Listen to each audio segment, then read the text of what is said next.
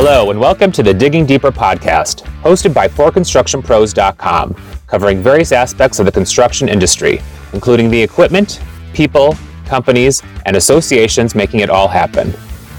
In this episode, For Construction Pros editor Larry Stewart talks with Jim Frazier, Director of CRE Strategy at Built Technology, who speaks on how the company's construction lending software tracked the progress of projects since many were placed on hold with the COVID-19 shutdowns, as well as how they're recovering and the risks ahead. Let's dig in with Larry and Jim now. Jim, everybody is, pretty focused on what's happening with COVID-19 and the impact on the construction industry. And we've been lucky. We're considered an essential industry, but their AGC research is showing pretty dramatic numbers in terms of companies reporting delays and cancellations of projects. I know Built Technologies has got a pretty firm pulse on the construction industry. What are you seeing in terms of slowdown in the industry, and where's it going? Larry, I think the backstory, just so you are level set on Built Technologies. Built provides construction loan administration software to U.S. and Canadian construction lenders. And construction lenders come in all shapes and sizes, right? The big guys, Bank of America, Wells Fargo, JP Morgan Chase, all the way down to little small mortgage bankers and brokers who originate home renovation finance. Our total portfolio of construction loans in the U.S. and Canada is right now about $20 billion, and that's nominally around 29,000 construction loans. So each construction loan, right, and they're all, again, in all shapes and sizes, has associated with it a construction budget, and that construction budget has line items, and those line items are really the core to the general contracting world, because our lender, through the contractor's counterparty, the owner, is requesting funds from the lender to pay the sub and supplier and the GC, right? All of that flow of money is actually passing through Built software between banks, owners, and general contractors. And so that's the ecosystem that we sit in. And I'd say, just to sort of get to the quick and dirty about the COVID impact, March 15th was really kind of the beginning of the process as we saw it. We saw that mostly in the president's initial declaration of a national emergency, which was followed on quickly by the CARES Act, right, which was created for a number of reasons: a stimulus of the economy, but also some very specific rules and permissions, frankly, for banks to accommodate and soften up bank positions so that they would continue to fund and manage aggressively construction finance in the marketplace. As your audience probably knows, right, a delay in construction that's financed is also a delay in a construction loan, and a construction loan that's delayed could be considered a problem loan. Right, so part of the CARES Act was to sort of relax the standards that are typically applied to those. All that said, so at the outset of the 29,000 construction loans we had and have, about 15% were identified as projects in a halt zone, or a state, a county, a city, where, because of pandemic concerns, the municipalities, the governing bodies, restricted access to a project. Right, that happened really quickly at the beginning of April. Wow, 15%. Yeah. Now, that was, and we've been measuring it every month for our clients, the construction lenders, because they have to document which properties are affected by the halts, the same way the AGC is monitoring it for the members of the AGC. Our last reading, that was down to about 2,100 loans. And the few states that remain, like Louisiana and Washington, still have some restrictions going on. But it's I would say the tide is going out on the restrictions pretty quickly. So I think by the end of of June here, the government controls on access, I think, will have been relaxed. Fingers crossed. Yeah. And hoping that we don't see spikes or hotspots as described by health officials. Yeah, but it sounds like your system would be able to measure that, even if we did. Well, there's a couple things, right? There's the governmental controls, but there's the other impacts that are also driving delays, right? Yeah. So one of the delay issues that I know your audience is probably up against, depending on the type of project they're working on, is material supplies with long lead times that might be coming out of affected countries who've had other kinds of shutdowns, right? Italy for granite and maybe tile, right? The Southeast Asia markets for exterior materials or structural steel, right? Who knows, right? All of those things are also adding into the delays that I think are affecting the construction industry generally. And it's not just the shutdowns for public health reasons. Sure, and there's the personnel supply issues as well. I mean, impacts labor. And I guess the other thing that we would say, and we see in our data, is that markets are varying. Right, Des Moines and Nashville, where I am, completely different than New York and Boston. Right, and that's obvious for a number of reasons, right? The density, the conditions, and the obviously impacts of the disease as they roll through those markets. The other thing that we're seeing, just to sort of add to that, is use types. So projects that are hospitality or retail related are really in sort of a I won't call them a death spiral, but they're in deep trouble. The impacts in the economic world for travel-related activity is going to make those projects perform worse over the coming quarters from a lender standpoint. Even though they may complete construction and pay out on their contract, those are going to be difficult properties for lenders and owners to manage just because of what's going on in the general economy. Seems to us, though, and if you looked at our business, the housing market, both the production housing business as well as the owner-occupied sort of custom construction and rehab business is actually doing fairly well, surprisingly well. And there's other stats I can share with you on that if you want. Yeah, what are those? I'd be interested in hearing about that. So, for example, we expected and had forecast a pretty steep decline in new loan activation on our system. So, owner applies for a loan to build a house, lender makes commitment, closes the loan. Now that loan and its construction budget for the next 12 to 18 months becomes active on our system. We thought those would drop off pretty significantly April to May, and in fact they didn't. They were only down like 4% month over month. So that's telling us that the lenders are still active, that owners are still seeking construction financing for residential properties, either for sale or for occupancy. And those for our large client base are still activating on our system. What drives that in part, I think, is related to what the cost of money is, right? The Fed has been very aggressive at lowering interest rates, and those lower interest rates are creating affordability where there might not have been affordability in prior periods, and that's buffering against the mass amount of unemployment that's sort of rolling through the system right now.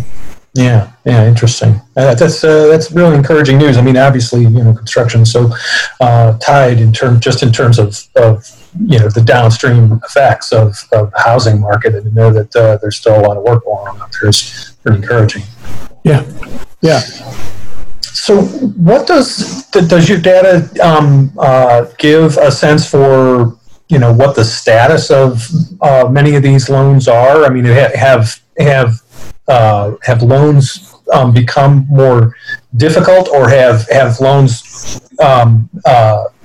been canceled as a result of cancellation of work? Our construction lenders that are active in commercial construction, let's say, right? So think of office buildings, multifamily construction, hospitality, industrial properties, land A&D, right?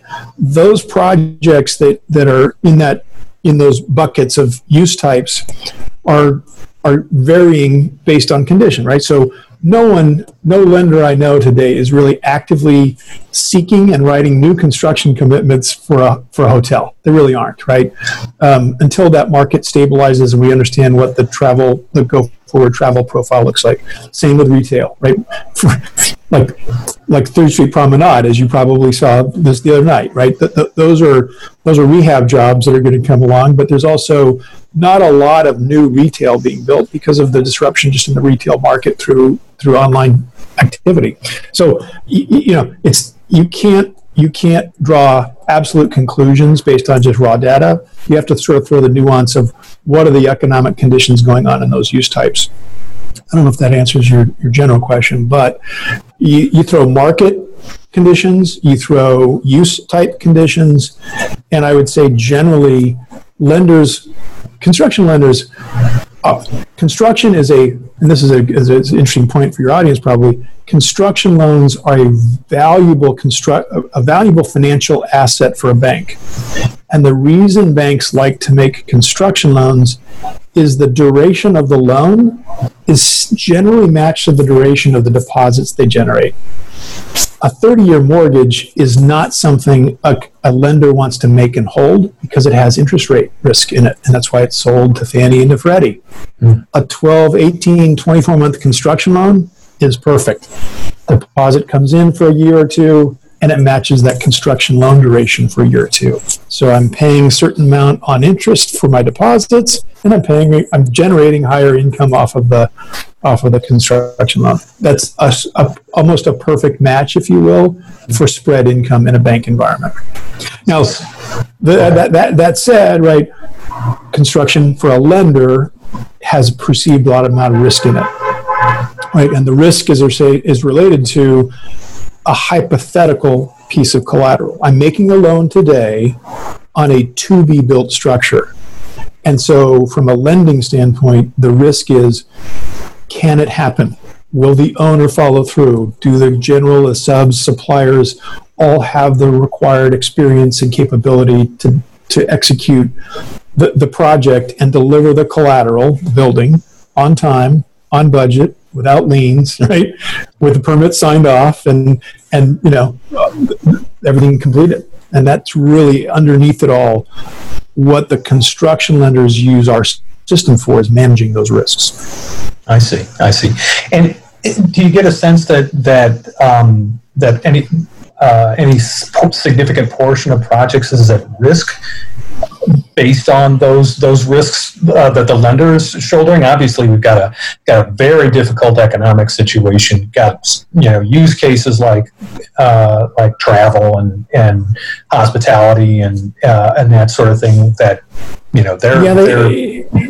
haven't. Those risks are out there, right? Force majeure is out there, right? The inability of contractors to access property because of government shutdowns creates stress in the contractual relationship between an owner and a contractor, which generates a different kind of stress between the owner and the bank, right? Yeah. And I think, like I mentioned earlier, right, the availability of materials and the supply chain and the availability of labor, like you discussed, right? So all those things will layer risks on these transactions, and ultimately some will break. And when a construction loan breaks, it's an abandonment, it's a inability to complete, it's a maturity default, it's a progress default, it's unpaid subs and suppliers, which are liens on the property, and if the borrower owner doesn't cure those liens, then the property is going to go into foreclosure.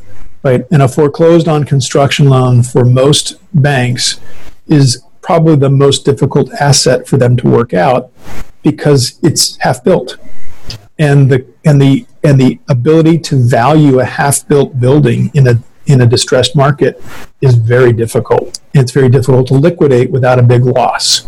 So that's why construction lenders typically are very conservative in their approach. And that conservatism sometimes creates its own defaults because they're holding back cash flow and they're holding back disbursements. And built technologies was essentially partly designed to speed up the flow of money between the lender, the owner, the contractor, and subs. Because in my 30-year experience of doing almost $100 billion of construction across all different types of loan types. Nothing can destroy a project faster than not getting sufficient money into the hands of the actual builders that are doing the job every day on site. And so we're partly we're a lubricant, if you will, right, to help that process speed up.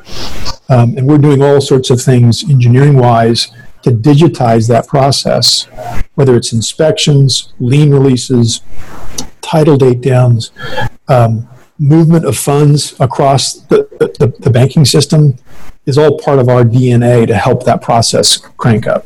I see. But it sounds like thus far banks are in this for the long term. You haven't seen a lot of a spike or any increase in defaults or not yet. Or any of those not yet. I think if you read kind of the financial press, I think the market that seems to be the most stressed right now is the commercial mortgage-backed security, the CMBS market. A large operator in that space, a public company called Colony Capital, based in Los Angeles, I think recently was in default or about to default on a large portfolio of CMBS assets, most of which were hotels, right? So no one's going to a hotel, no one's putting a head on a bed, therefore no cash flow. If you're not making cash flow, mortgages aren't getting paid. And that's a stabilized property, a completed building, right? We don't see that yet in the construction space on completing properties. And those that are in construction now that won't be delivered until mid next year may be perfectly timed relative to sort of the reemergence of a stabilized economy. So there is some hope yet that this duration of COVID impacts and economic impacts is contained to a short window. Let's try and keep it under a couple quarters, and the damage will be light. If it stretches and goes longer, then I think the financial press, and you read some of the output from the FDIC, the Fed, things could get pretty choppy in the second half of 2021. Okay, all right. So that's the time frame we would be looking at it as far out as middle of 2021. Yeah. Interesting. So is this a good time to be in the business that Bilt Technologies is in? So, it's an interesting time.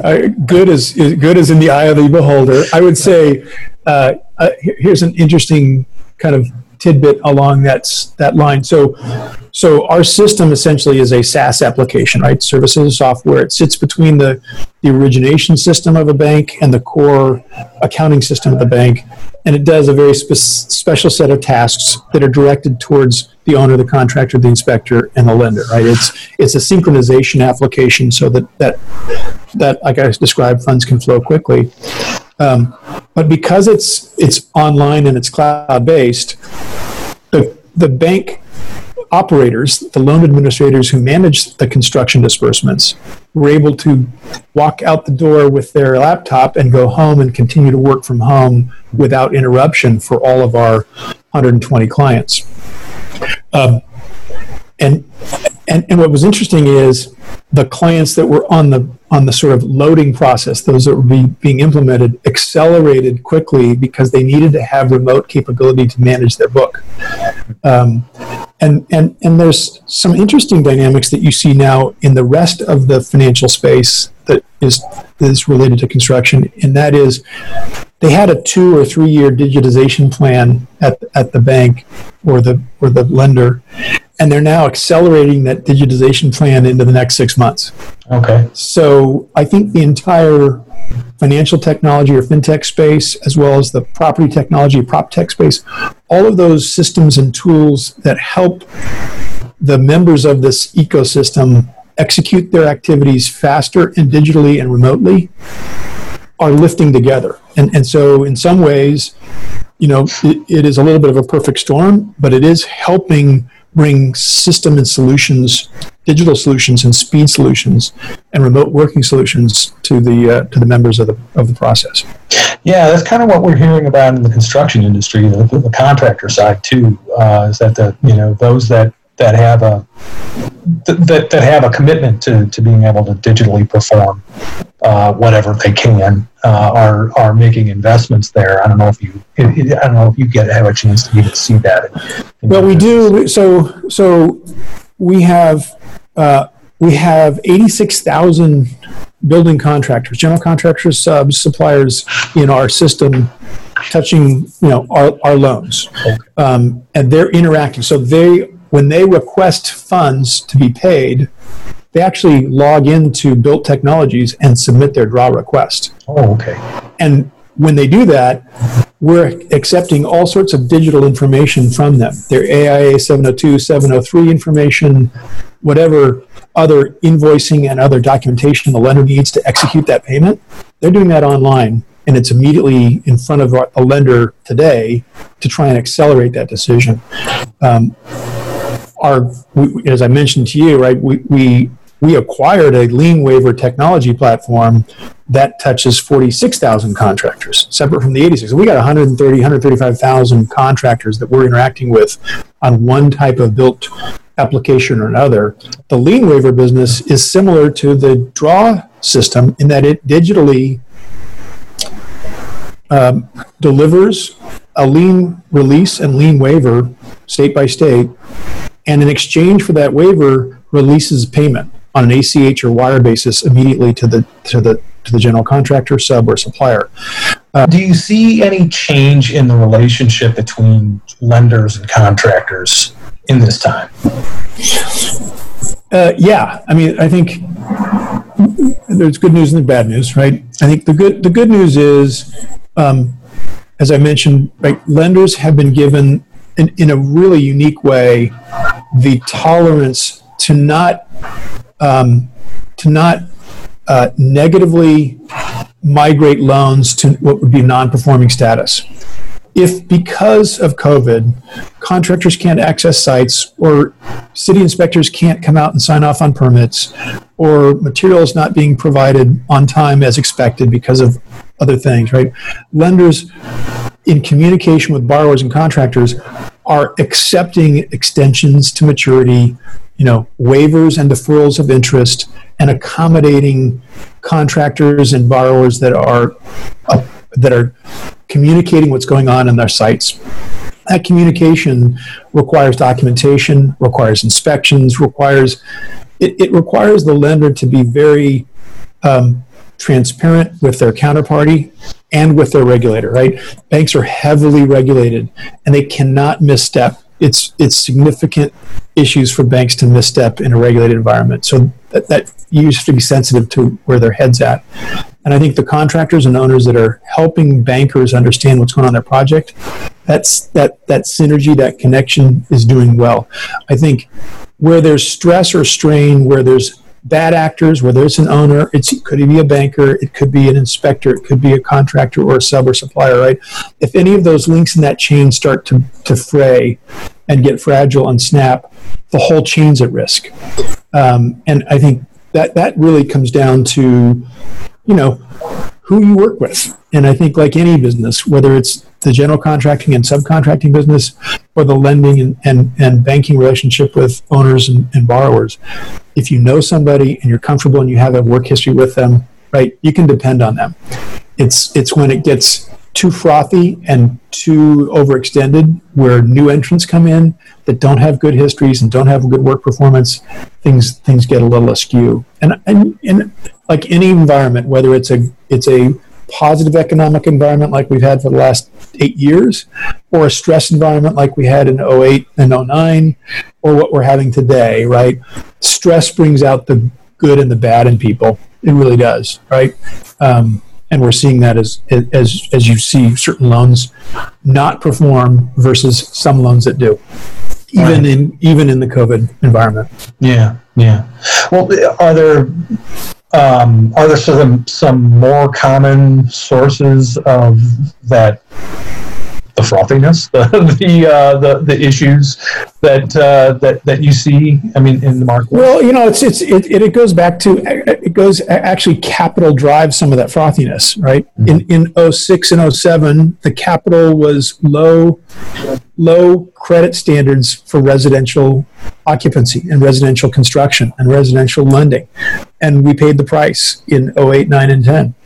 I think over the last couple of years, commercial access to capital and commercial non-bank lenders, what they call the ghost banking system, the non-banks that are out generating capital available for builders to build and owners to go and speculate on commercial real estate, has probably gotten a little ahead of itself. And that had been a subject of conversation in the economy, in the banking space for a couple of years, is, are we in the eighth inning, right? Are we pushing it too far?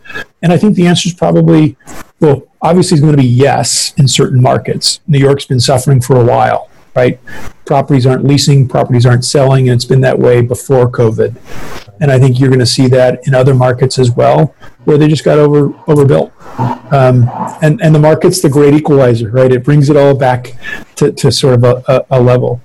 And I think that's where we are today. Yeah, and the forecast that I saw just after the pandemic got off the ground really, didn't look great for a lot of commercial real estate, especially office, and retail is just out of the ballpark right now.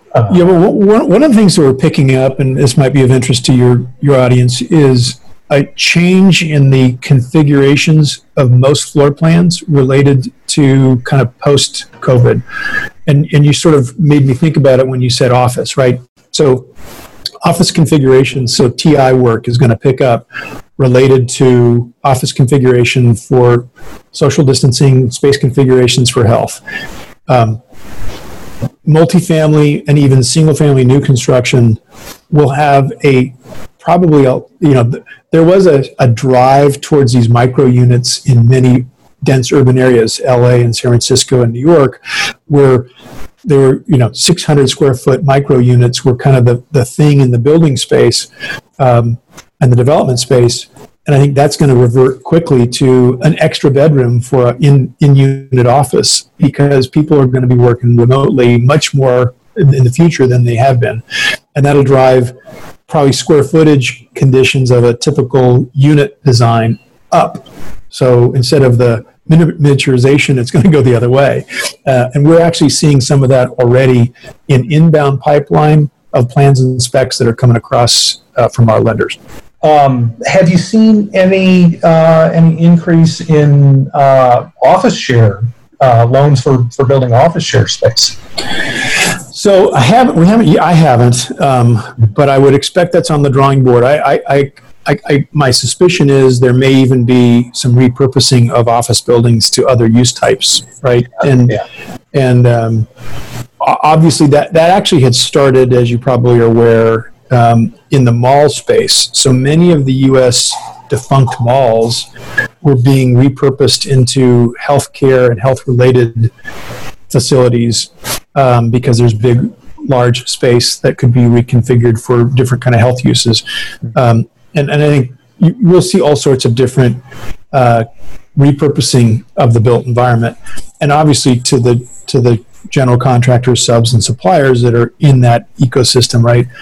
For a construction lender that's doing a large renovation of a significant structure, mall building or mid-rise or high-rise, right?